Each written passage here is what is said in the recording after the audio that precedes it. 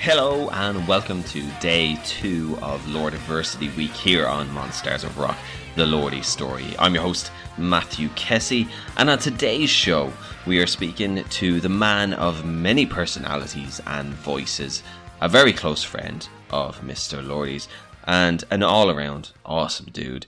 It is, of course, Ralph Ruiz, and Ralph can be heard speaking on nearly every record since Babes for Breakfast, and usually features strongly in the SCG tracks on the albums.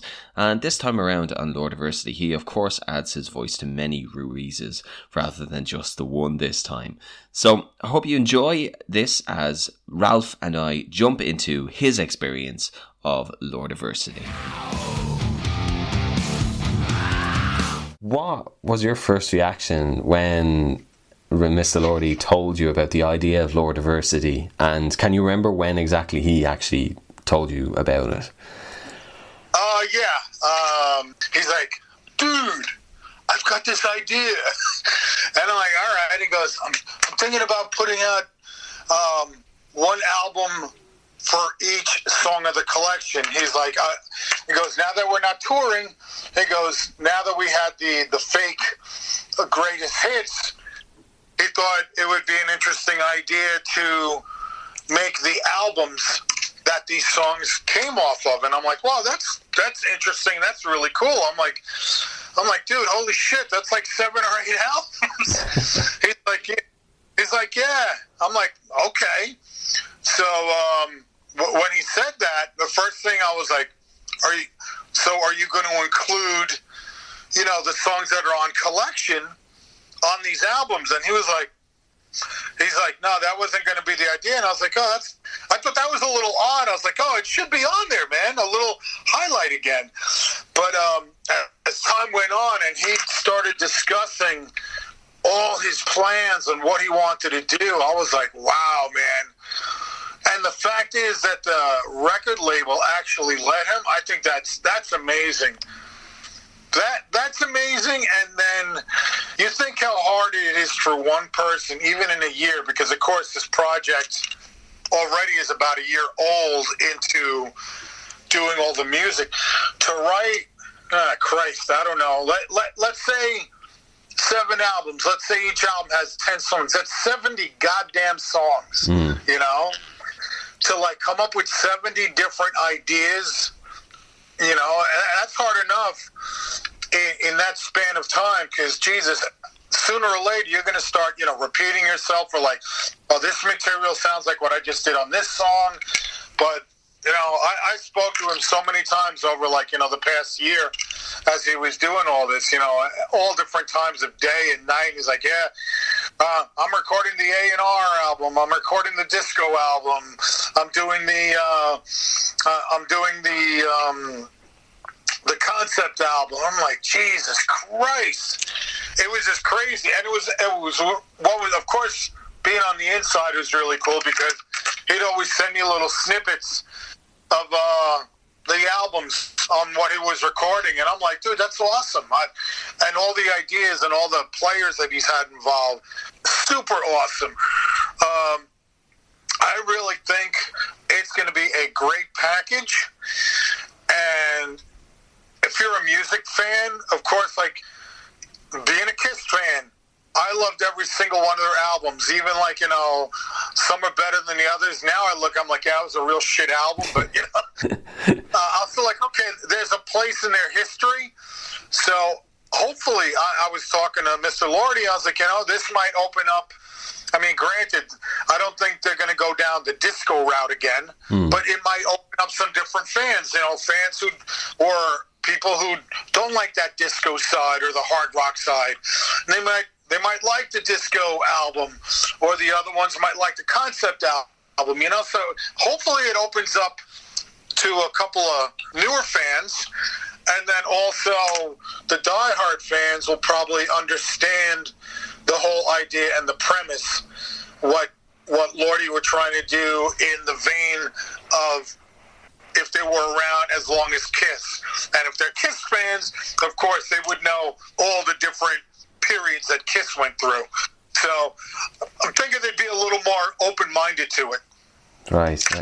And like this must, like, when you think about all of the albums that you've already been on with Lordi, you know, you've recorded so many SCGs, you've done backing vocals and all of that. So, you know, before we go breaking into like your role in this album, if you look and you compare it to the past albums you've done, what is that comparison there? Is there much to compare, or was this an entirely different experience for you? This was a very new experience because in the past, well, it really sucks not having to be there to actually do it with them. Yeah. But, and, you know, there were times, the last couple of ones, like Stereophonic, Jesus, Mont Stereophonic. Yeah. You know, I did that in my bathroom, you know? So it's not like I've got to be there. I did notice, though, on the last couple of voices, especially I did for Lordi what the hell is it? Lordi Diversity? Yeah. Okay, yeah. That we started getting a little more elaborate with the voices and the production, and getting it a little more radio theater than it was in the past. Right. So, and, you know, with the regular albums, yeah, you know, we would discuss it once or twice, and, you know, maybe a day or two, and I was done. And this was just like, okay, it's February. All right, we're going to work on this. Wizard character. Okay, a couple of days on that. All right, yeah, we'll call you in a couple of weeks when we're ready for the next one. And then after that, it'd be like, okay, now we want you to be a reverend. Okay, and blah, blah, blah. We would work on that. Okay, now we want you to be a redneck. And I was like, shit, okay, cool. So, and, you know, we just powwowed about the whole thing, but we'll get more to that as we go down. Yeah. And like when it comes to you actually doing those voices, do you get much of a heads up about what you were doing, or did you get a phone call to say like, right, Ralph, you're going to be a wizard now? Or was there like, was it texting back and forth like, we're thinking of this? Well, Mr. Lordi would give me a heads up, you know, usually a couple of weeks in advance. Right, okay. Let's say for the Wizard, which I think really that was the first one that I did, and that was for the Master Beast from the Moon. Okay. So is that the concept album, is it, or the progressive rock album? Yeah, I think the concept album. Right, okay. Sorry for interrupting the interview here, but I need to give you a little bit more context before we push forward with it. This interview was conducted in August, and Ralph is about to talk about the song Apollyon, which features in the collection timeline on the concept album. However, Ralph discusses here one of the ideas that him, Tracy Lipp and Mr. Lordi were brainstorming in order to create an album based around and related to the story of Apollyon. However, that actually wouldn't happen, as the story of Master Beast from the Moon centers around something entirely different and non-related to the song Apollyon. So really, what you're about to hear and listen to is Ralph giving detail about that original idea and not actually the story or concept relating to Master Beast from the Moon. There was no backstory. He didn't have a backstory yet for the whole album. He was like basically trying to figure out a whole backstory and concept from the song. And, you know, there were just little bits and pieces of the song, like the universes would collide, the beast will arise, all these kind of things. So when Mr. Lordi goes, yeah, we're looking for like a wizard old kind of character.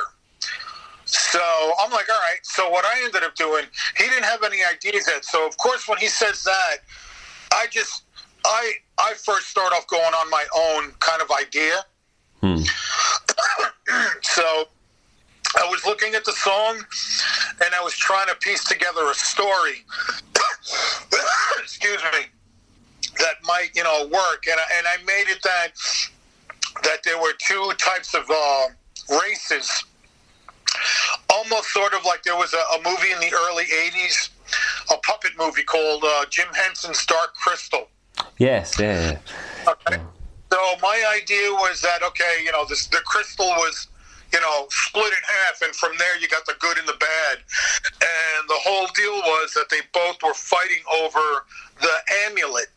That, like they say in the amulet can't be lost in the song, and that both of them are fighting for this throne icon, where basically if the good side despised the throne because it symbolized evil, but they never destroyed it because it showed that they had won over evil, where evil wanted to capture the throne again because it showed that they were, powerful and that they would reign again. So I was just trying to throw all kinds of different ideas to flesh out a story. And then came The Voice.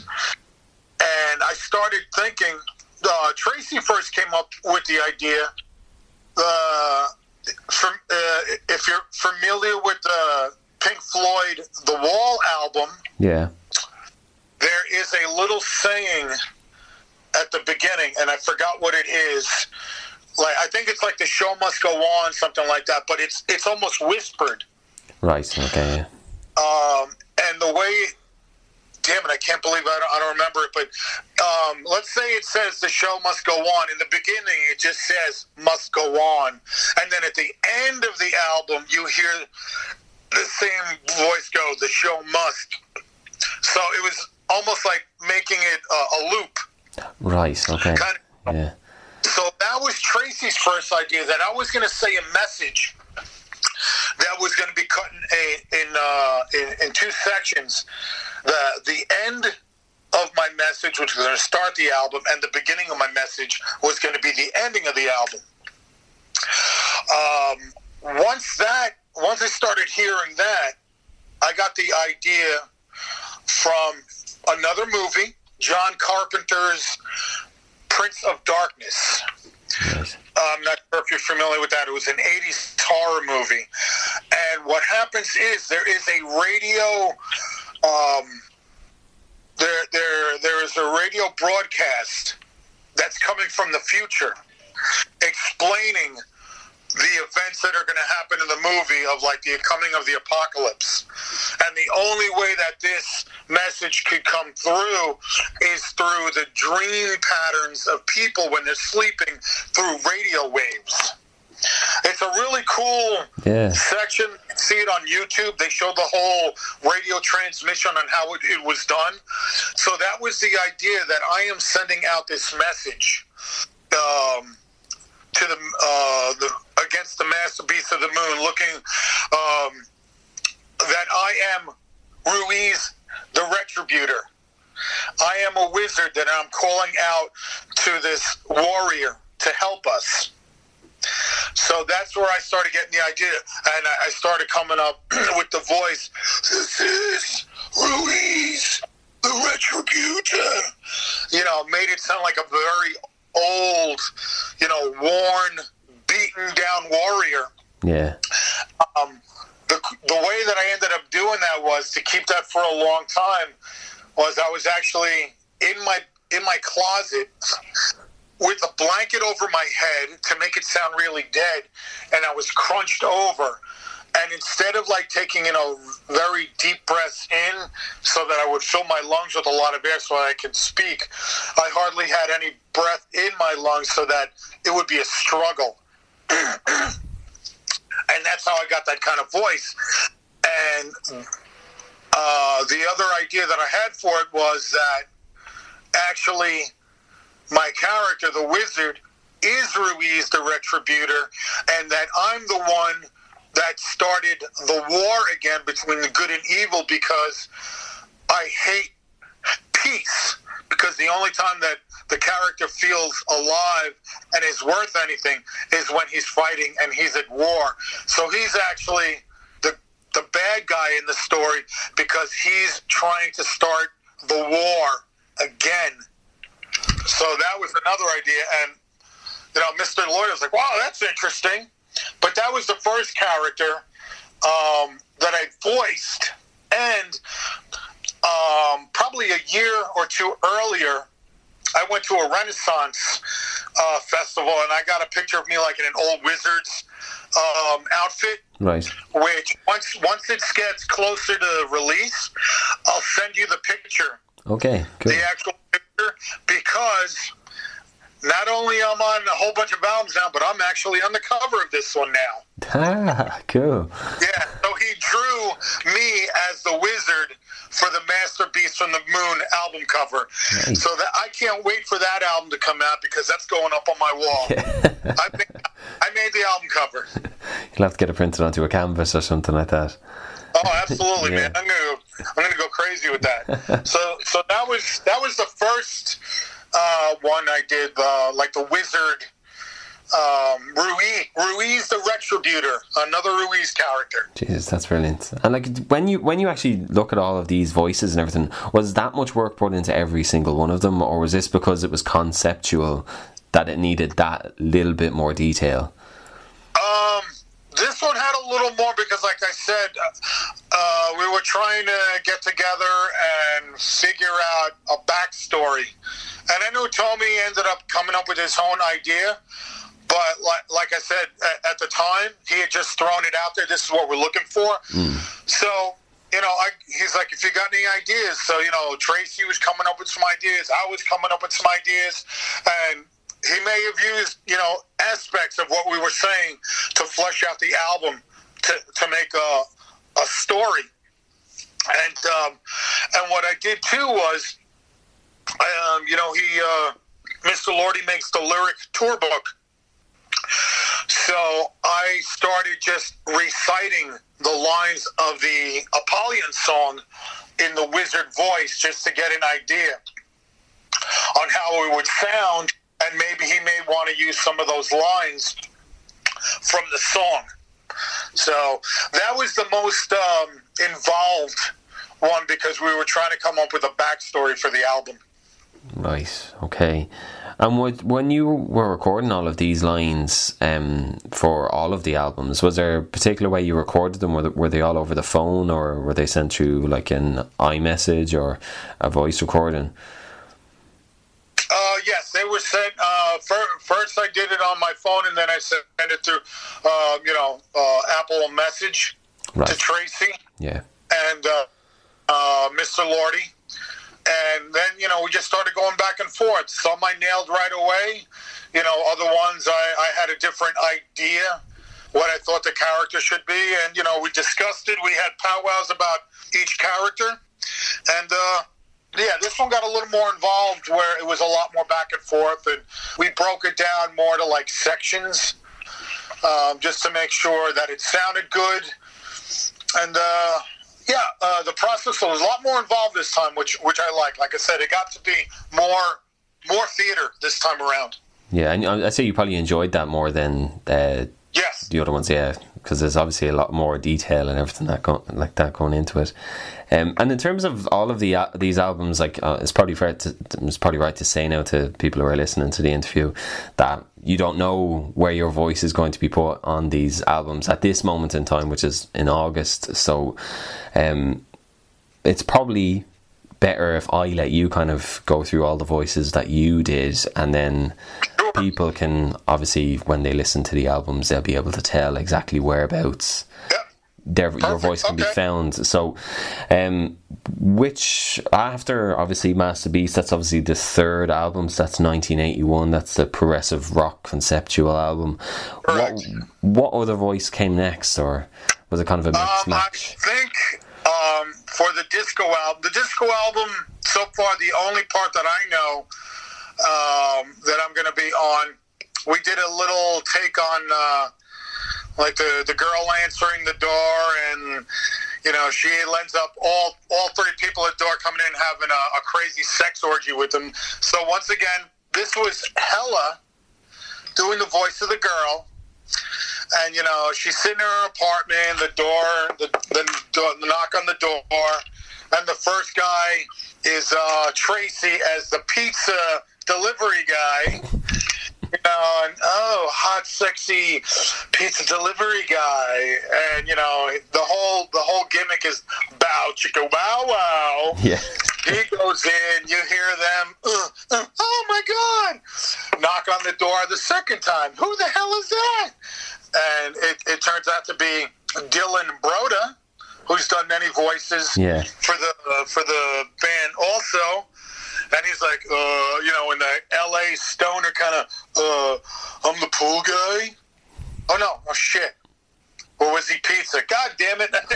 It's been a while since I heard one or the other. I know, he's the pool. I think he's the pool guy. Right. Oh, yeah, I'm here to clean the pool.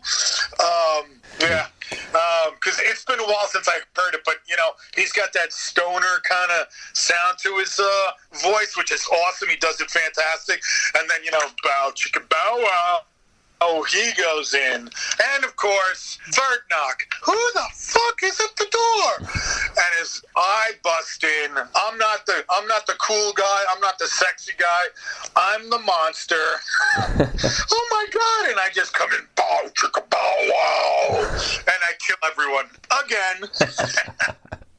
So I think that one's going to be the disco album. Right. Okay. After that, we did a Carnival Barker voice. One of these, come right in, come everyone, see all the craziness at the three-ring circus holes, all that kind of stuff. So that one got a lot more fun. This one I actually did in the break room of my other job because we wanted to have a little more echoey kind of sound. Right. So me, Tracy, and Mr. Lordy were coming up with some ideas for that. And I started a little less maniacal in the voice. And then we started messing around with the fact of I almost kind of made it sound almost like the Crypt Keeper from Tales from the Crypt. It was a show in the 90s on HBO. It was like an anthology kind of horror, 45-minute horror show. Right. And it was a puppet. And the Crypt Keeper kind of, hey, ghouls and girls, we've got a story for you tonight. That kind of stuff. Okay. So I kind of went off with that. And let's see if I have... I have the kind of the script right here. So this is me. I would be standing on a pedestal, and I'm going, come on, step right up and see the most horrific, stupendous, sadistic collection of macabre freaks, geeks, and oddities. Scarby, the schizoid doll, monster of all monsters, the ancient mummified assassin, the minister, oh, sinister, the rap troll. You won't believe your eyes. That's not all, but there's much more for you meaty mortals. See, the tallest man-beast from the galaxy, far, far away. So something like that. The cool thing about this also is that during this time, Mr. Lordy actually got to meet the new Finnish actor that plays Chewbacca in the new Star Wars movies. Oh, yeah. Right, okay. Yeah. No, he was actually able to get the actor, I forgot his name, in the studio to do the Wookiee, that groan. So that line, see the tallest man beast from a galaxy far, far away, that is an homage to let people know, we got Chewbacca on the record. Jesus, that's cool. Yeah, that was really cool. So that was another one, and that's the Carnival Barker, and I'm not sure what album that is going to be on. Right. Yeah, because I'm looking at the names here of the albums, and it could be a couple of them, because like Amusement Park, which is the heavy rock album, and then that's probably going to be it. Yeah, because I know there's that one, and then Spooky Sextravaganza Spectacular, which is the industrial metal one. But I'd say, judging by your voice there, I'd say probably Amusement Park is probably where that one fits in. Right. Yeah. So what was the next one then after that then? The next one I'd probably probably think was, and I don't think we gave this one a character name, so I don't know if this one's Ruiz. It's probably Carnival Barker or whatever. But the next one was Reverend Ruiz. He returns again. Yeah, no, that was Father Ruiz. Sorry, Reverend. Yes, you're right. Actually, yeah. So the Reverend part was more like the TV evangelist. Right. Okay. Deal. So when they started thinking about this idea, because I'm used to that kind of stuff being here in the States, all that southern, those crazy guys dancing around. So when I first started coming up with ideas, I mean, I was way over the top, almost something like, let's see, I got some of it here. Okay, Reverend, something like, woo-wee, that's right, brothers and sisters, we are in the final hour to keep those donations coming. Oh, Lordy, I am the rock and roll Reverend Ruiz. So let's get ahead and rock on. That kind of stuff where it's so much over the top. Jesus Christ, it sounds like they've done 3 pounds of cocaine and they've been for 48 hours and they're just, no, Jesus, oh yeah, we're going to get the demon. All that kind of stuff. So that was my first idea. So I started some of the script that they gave me. I started reading it that way. It was really over the top and enunciating crazy words and editing it because you would always hear that. That was like these Southern guys just their weird way of getting their point across, and after every sentence it was something like shit like that. So when they heard that, they're like, that's cool, and it's like, it's a little too over the top. We're looking more like the softer, quieter TV evangelist, almost like a Jim Swaggart kind of character, which was a big name here in the States. So, once again, we started going back and forth, reading a couple things, and, with the holy thing, let's see, I've got some of it here. It was more of a quieter, subdued, and laid-back reverend, trying to get people in, almost like, brothers and sisters, we really need your help, so I'm going to ask you to do something with me. I want you to feel. I want you to put your hand to the TV. I want you to feel and take my hand. Can you do that for me? So I'm bringing the people in more of an enticing kind of way than being over the top. Right. Okay. That was the way that I did that. In the name of Lordy, there is no place in your house for this damnable rock music. We must expel the demon, burn fire, all that kind of stuff. Really get into it, the vibrato, and then bring it back down. I want you to put your hand to the TV and feel my power, stuff like that. And of course, once you do that and you put your hands to the TV, what can it hurt? And bang, all of a sudden the TV starts to electrocute me, and Father Reverend Ruiz is dead.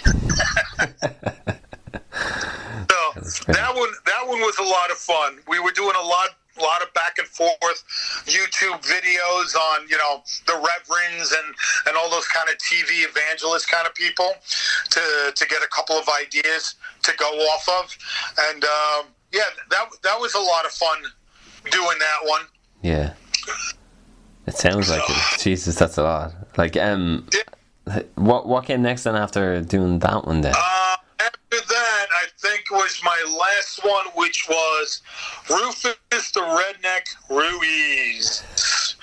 Now, this character, me and Mr. Lordy had been talking about for quite some time. Somewhere down the line, he wanted to do a redneck character.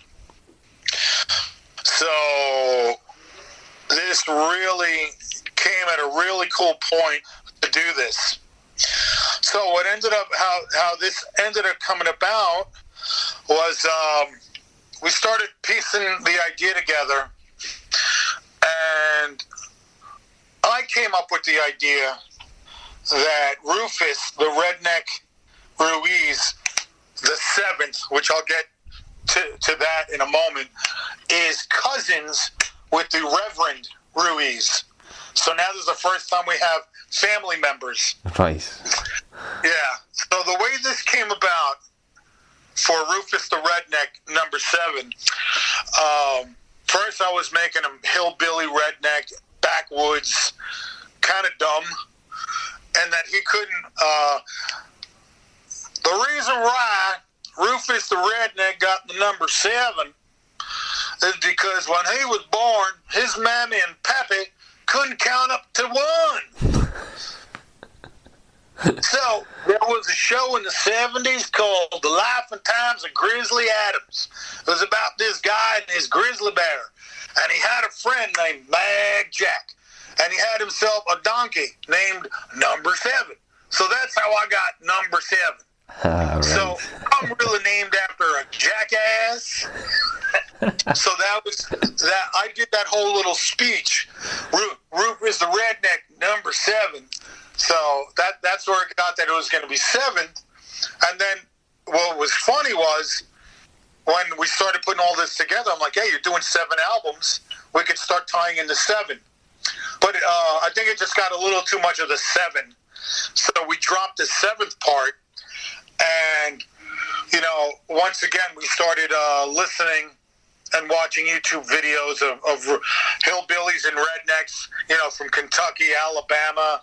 And that's when he was really more like, I wanted to be more Texan redneck. So it's not so much like this, but goddamn, almost a little more like this, a little more deeper, a little more angry because Texan, you don't fuck with Texas, boy.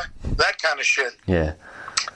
So I just started messing around with that. So we started getting the idea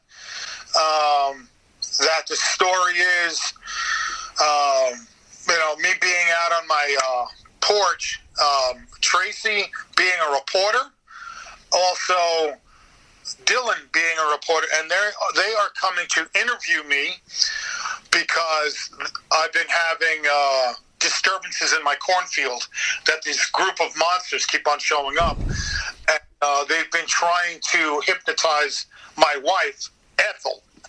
Ethel, God damn it! Put your clothes back on. Get the fuck back in the house, woman. Shit like that. And Ethel is Hella. So the whole deal is that they are trying to find out what the hell's going on. So they come down to Rufus's house to do an interview. And you know, I'm explaining what's going on with these appearances. And the way that I went about this one was, let's see, I think I've got it here on my phone somewhere. Oh, damn it. Okay. So that he would talk to him, but also that once he was done speaking his lines, he mumbled, which you would hear in the background. So, you know, the news guy would be like, so what's been going on here? And I'd be like, God damn, these monsters been coming down to my house down in South 40, making bonfires and burning up all my corn. Goddamn crazy monsters killing all my shit. Goddamn voodoo Balikon bullshit. Shit like that. I would constantly be talking. The main part you would hear, and then I was going to mumble stuff. Half the time just gibberish. Yeah. But we wanted to make it where you can still understand it. And like, you know, Ethel, God damn it, get back in the room. Put some goddamn clothes on, woman. Goddamn, what the hell's wrong with you? Your goddamn brother put a shotgun on my head, make me marry you. I hate the day I make you a woman, goddamn it. You know, shit like that. So the whole deal where that came from, also, I used, there was a TV show here in the States called King of the Hill. Yes, yeah. Okay. In fact, the creator of that was the one that made Beavis and Butthead. a 90s cartoon that was on MTV. Yeah, that's cool. Yeah, shit like that. One of the characters in that cartoon was actually like the precursor to Hank Hill in King of the Hill. But on King of the Hill, there was a character called Boomhauer. And Boomhauer was this one guy. They would all stand around and drink beer. You couldn't understand a word that he said. Hey, Boomhauer, how's your day going? Time going, same, diamond down in the magic. Ooh, that kind of stuff. You never understood what he said. But I found it to be the funniest shit. So that's where I got the idea that I was sort of going to do like a Boomhauer character for the mumbling, but you can understand what he's saying, so it's not a ripoff. And the fact that he's just mumbling, hillbilly bullshit underneath his breath, I liked.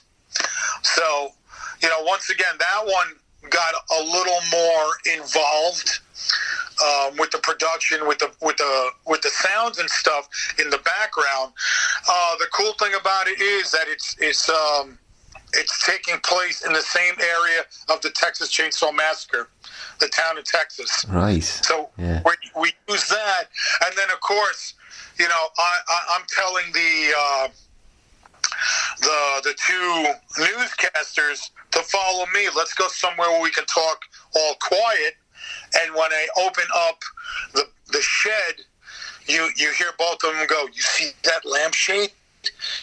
I could swear that's human skin." So now we start playing into the whole Texas Chainsaw Massacre where, I'm not giving a shit. I just want to go somewhere that we can talk. And they're seeing a lampshade. They're seeing, human skins, a torso hanging from a hook.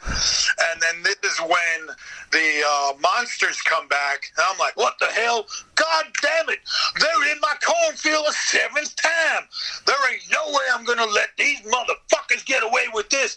I'm going to deal with them the old Texan way. And you hear me pull up my chainsaw. And I'm starting up the chainsaw, and I go chase them off into the field. And, of course, while all this is going on, I'm saying, I've been trying to get the demons out of... I got to get into the Rufus voice. Like, I've been trying to get the demons out of my wife for the last couple of weeks. I even took her to my cousin. You might have known him. You might have heard of him. The Right Reverend Ruiz. So I make a reference to my cousin. Where that comes in, there's a famous 50s musician. His name is Jerry Lee Lewis. And this is true. His cousin was Jimmy Swaggart, who was a TV an evangelist, one of these people like Reverend Ruiz. So I thought, cool. I was like, why don't we have a little fun with this and make two of the characters related? And I told him that, and he's like, oh, that's cool. So that's the first time that you hear any of the Ruiz characters has a relation. So that's where I got the idea for Reverend and Rufus to be related to each other. So I'm starting up getting back to the story, I'm starting up the chainsaw to go into the field to chase them. And wouldn't you know it, Rufus the Redneck Ruiz, the seventh, gets killed. Jesus Christ. All of this sounds absolutely amazing, man, because there's so much detail and work gone into these, and obviously from your own perspective, all of those little Easter eggs you're throwing in, references to different things that have given you an influence in some way to come up with these concepts. So were any of those really hard to kind of come across and to come up with, or were there all was there always some idea in the back of your head for different things that were proposed? As soon as Mr. Lordy brought up the idea of what kind of character, I started thinking of how to approach it. I didn't have the voice yet. But like for Master Beast, for the Wizard, I want, like I said, okay, half the times on all of them, really, he would just say, okay, next couple of weeks, this is the character going to work on. So I would mess around for like a week or two, and just write down or jot down some, bullshit monologue for me to start messing around with, because I hadn't gotten any idea yet from Tracy or Mr. Lordy on what's going to be said. But as long as I had something that, hey, I love my ABCs and my 1, 2, 3s. I know I'm not going to say that, but I might have used that when I'm going, I love my ABCs and 1, 2, 3s. Okay, that's the wizard. Here's the redneck. I love my ABCs and 1, 2, 3s. Shit like that, so they can hear the voice and the cadence that I'm going to use, and then we can go from there. I'm like, okay, yeah, I like the way he sounds. Keep that.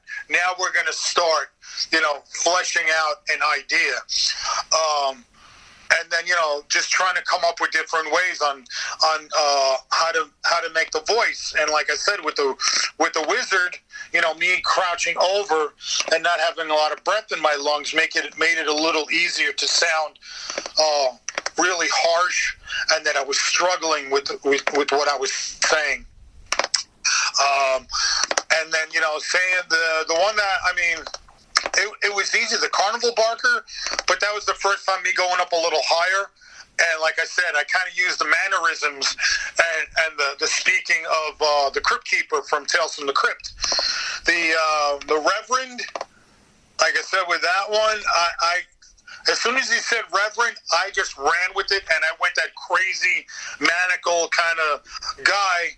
And then they're like, we like what you're saying, but it's just too over the top, and we want it lower. Okay, and then I just started going back and forth. We had a couple of pieces of lyrics or words for me to say. So we a lot of these we broke down a lot more section by section. So especially for the redneck, it's like, okay, yeah, part 1's good. I'm like, okay, crap, I'm driving.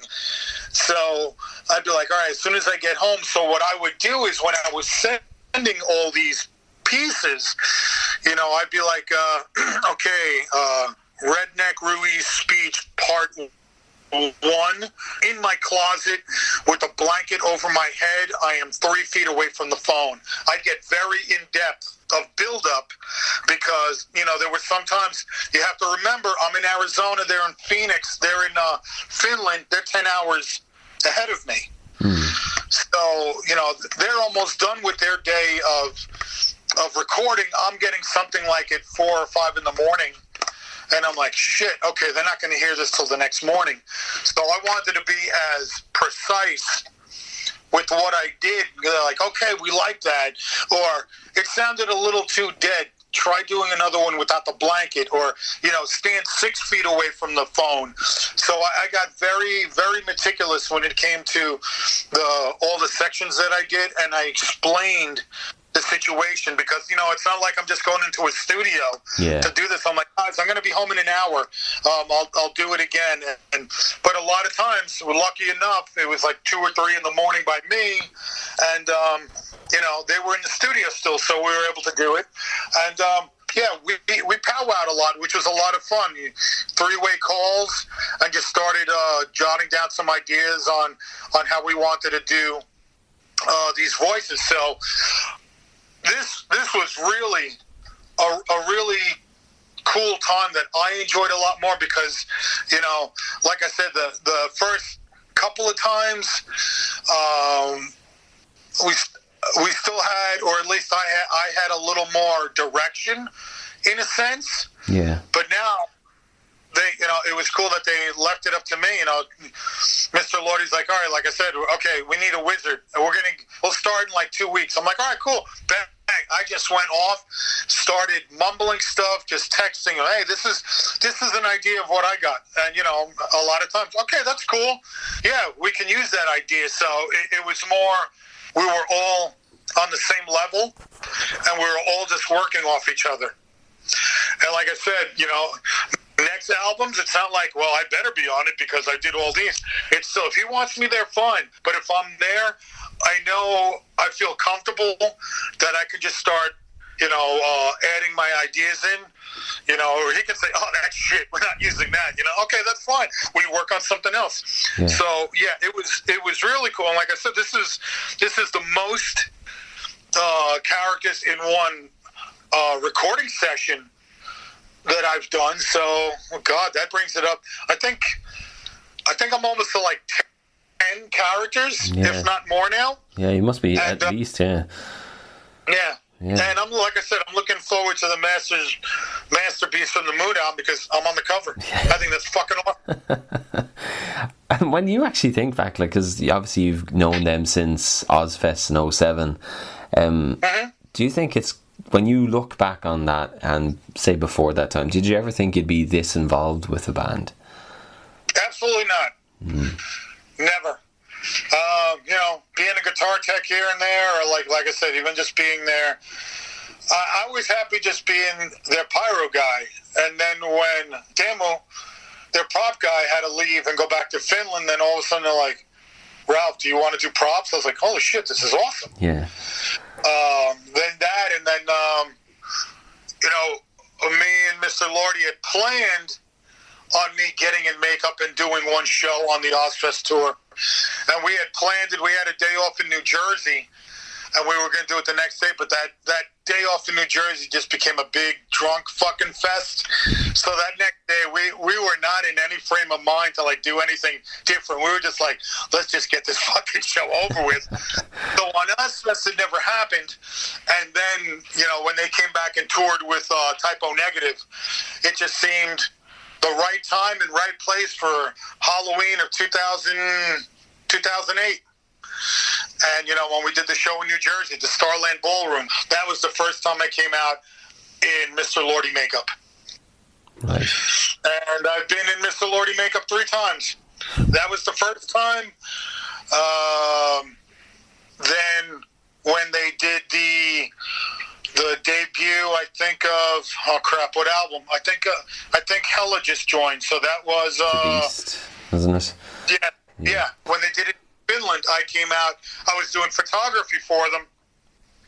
I came out in Lordy makeup, and then in Stereophonic, they did a show up in New York, further upstate New York, which is really cool. That my friend Jet, who at the time was a small little kid, had heard of Lordy, and I was like, holy shit, I didn't know that. So he had never seen him live. So his wife, his mother, Brenda, their father Jim, and Ariel, all 4 of them came to the show. And I had been giving them like Lordy memorabilia through the years because he was a fan. And when I finally met them, I think he was 13. He was wearing the Lordy shirt that I had gotten him. So that was really cool. And then I forgot which birthday it was for. It might have been to Beast. Yeah, I think it was because we were at Sony Finland, and I had Mr. Lordy and Ox wish Jet a happy birthday on my phone, and I sent it to him. Of course, he was like, holy shit, that's so awesome. He told all his friends. So anytime that I could get them anything autographed, T-shirts, CDs, all kinds of stuff, I would always send them stuff. So that was really cool. So they came to the show. They were finally able to see them live and meet the band. So I was happy for them because I knew it was something they always wanted to do, and I was happy that I was able to get them all together to meet the band. So it was a lot of fun. And that was the last time so far that I've been in Lordy makeup. Right. Okay. This is it's so nice to hear you're so involved with Lordy as a band, and obviously your relationship with Mr. Lordy, with Tommy, is very strong. You have a very good friendship, and you've spoke to me before about that, you going over to visit them and all that. So I guess all this COVID stuff has kind of been difficult in that way, in that it's been quite a while now, I'm presuming, that you have been able to go over to Finland or over to Europe to see them. Is it? I miss Finland so bad. Yeah. I'm seeing them, I sometimes I wish, God damn it, I wish I would have gotten stuck in Finland. maybe I would have been married to a Finnish wife by now. I'd be speaking Finnish. Who the hell knows? But yeah, as soon as I can get over there, I'm really looking forward to going. And plus, also, we have our friend Lara Rahumaki. She's the half owner of Baha Kutki, which was the bar where they did the stream. Yeah. Her 40th birthday is next summer, and she's, emailed me and sent me videos. She goes, I want you to be here for my 40th, so please, try to get to Finland. So I'm hoping, I'd like to get there sooner, but if not, I'm praying to God by next summer when her birthday comes around, I'm there for that. And, that'll be great because that's going to be up in Rovaniemi. So hopefully, the band won't be on tour and we can all hang out and just drink and eat and just have fun. I miss Finland. I really do. Yeah. And when people actually get to hear this new concept and everything like that and hear the amount of work that you've all put into it remotely together, and it's such a collaborative piece, pretty much all of your SCGs and that, what do you want listeners and fans to take away from this concept and from all of these albums? Well, first off, I know not every fan's going to love every album. That's just that's going to happen. Yeah. I do hope that every fan or everyone that buys this just goes into it with an open mind and sees what the band was trying to create. Like I said, this starting with Collection, a fictional greatest hits package. So him going back and really broadening on the idea is a great idea. Not only that, it really shows how masterful Mr. Lordi is on different genres of music. All the other albums, granted, they're sort of like the Kiss, Alice Cooper-ish kind of horror rock. But, I've heard the disco album, and goddamn it, it's catchy as shit. It sounds like an ABBA album. It sounds like I should be wearing goddamn roller skates and having a disco ball above my head. And some of the songs are a lot of fun. When he let me hear a lot of this stuff, I'm like, dude, you should do this song live because you can almost do like a YMCA kind of deal.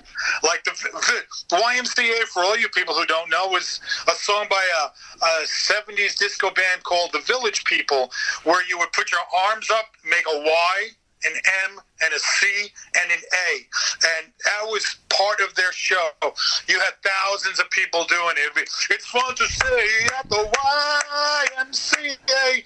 It's a fun dancing disco song that you'd hear at almost every party. You don't have to be 50 to know it because it's still on radio. You've probably been at a party or a bar mitzvah or a sweet 16 where they might be playing it. But yeah, there was like one or two songs that I thought maybe if the fans get these albums and they know there's almost one or two songs off the disco album where he can actually do like an arm movement kind of deal. I'm like, hey, it's up to you if you want to do it. I mean, it's getting kind of, really cheeky and joke, but it would fit for the album. So I'm really hoping that everyone, gives it a chance. I think it's awesome. There's a whole bunch of different artists and guests that are on these albums. Like I said, we got the guy who plays Chewbacca.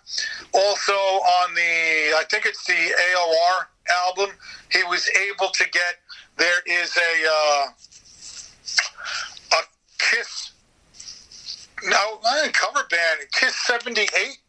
I think they're called. Right. Where they actually sound like the guys from Kiss, and they record songs in the vein of Kiss. It sounds awesome. And he was actually able to get those. I think he was saying he got those guys to do backups on one of the albums also. Right. So it sounds like Kiss, is backing him up. There's a lot of things that he really put into this collection, and the speed of what he put these songs out.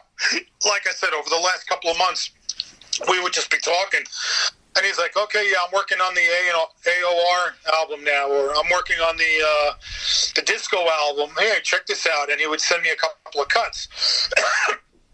And then, hey, what are you on now? He goes, I'm working on the concept. I'm like, God damn it. That's 7 albums, man, in 1 year, and it's a world record. And I think that is the awesome thing. I'm like, dude, that's perfect. But he told me it's a world record, but it's not a Guinness Book of World Records.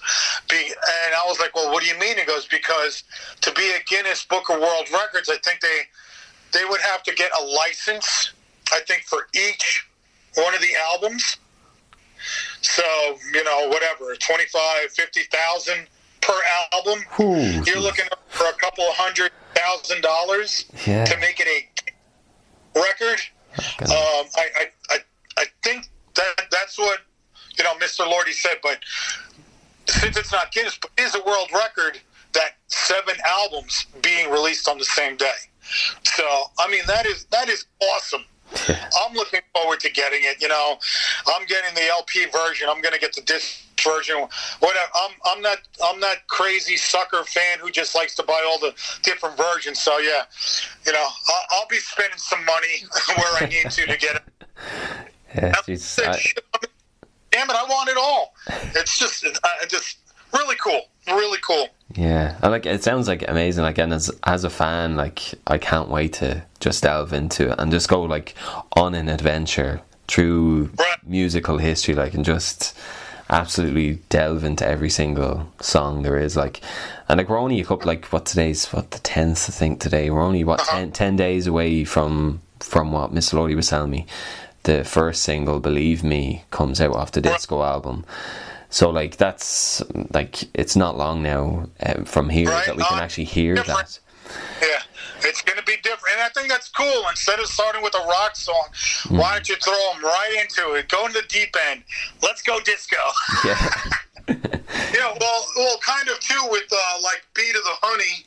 That started showing a little bit more of that side anyway. Yeah. So everyone sort of has an idea, and. Yeah, I think it should be a lot of fun.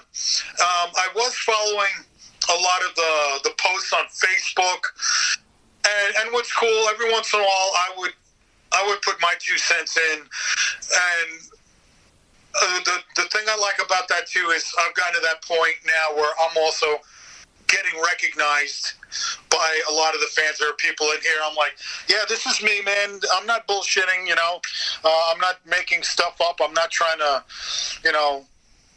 blow myself up or blow the band, but, because they're like, I wonder how this is going to fit in. I wonder what kind of song this is going to do. I was like, without giving, anything else, I was like, look, I think you're all going to be surprised. And I said, not every fan's going to like every album. If you're a Kiss fan, you probably didn't like every single album you did. And if you did, you can rank which ones you liked more. I'm like, this is what it's going to be with this. They're going to open up different genres of music. You might like them all. I said, just give them a listen, because I said, remember, this all started with a compilation of fake greatest hits. So this is his idea to fill that in. And I'm like, right there, that's a great idea to start with. Yeah. So. And when it comes to playing live, and hopefully we get the tour with Sabaton, which is set now for the spring of next year. Hopefully all going to plan, that still can go ahead as planned. But I'd say when it comes to coming up with a set list for this tour, it's going to be a pain in the ass trying to pick the songs that actually fit into that for him. Yeah,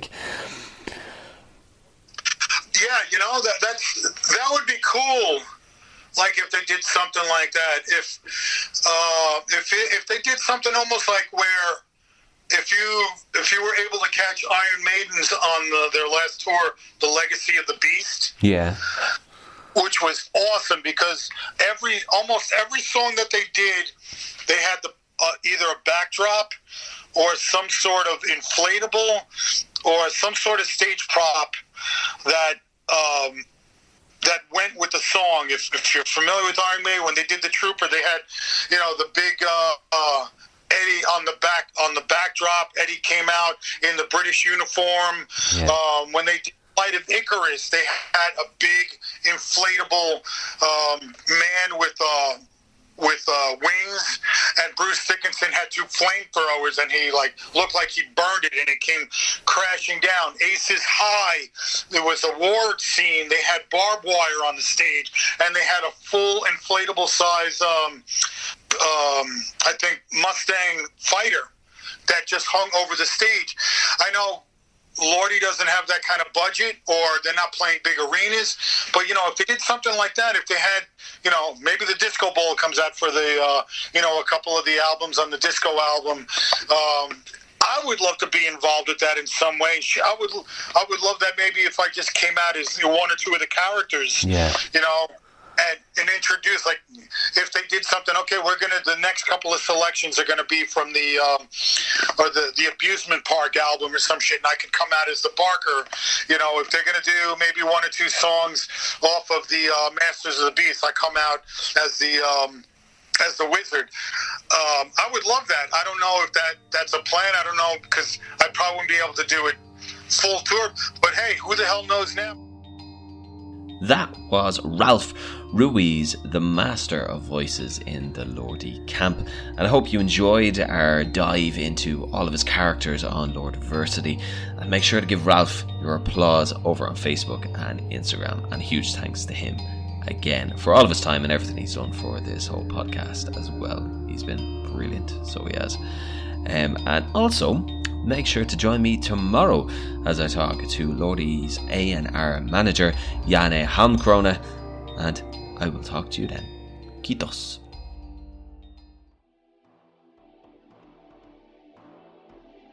Monsters of Rock, The Lordi Story is a True Metal podcast production. The show is presented, produced and written by Matthew Kessie. Head to True Metal Pod's social channels to keep up to date with the production.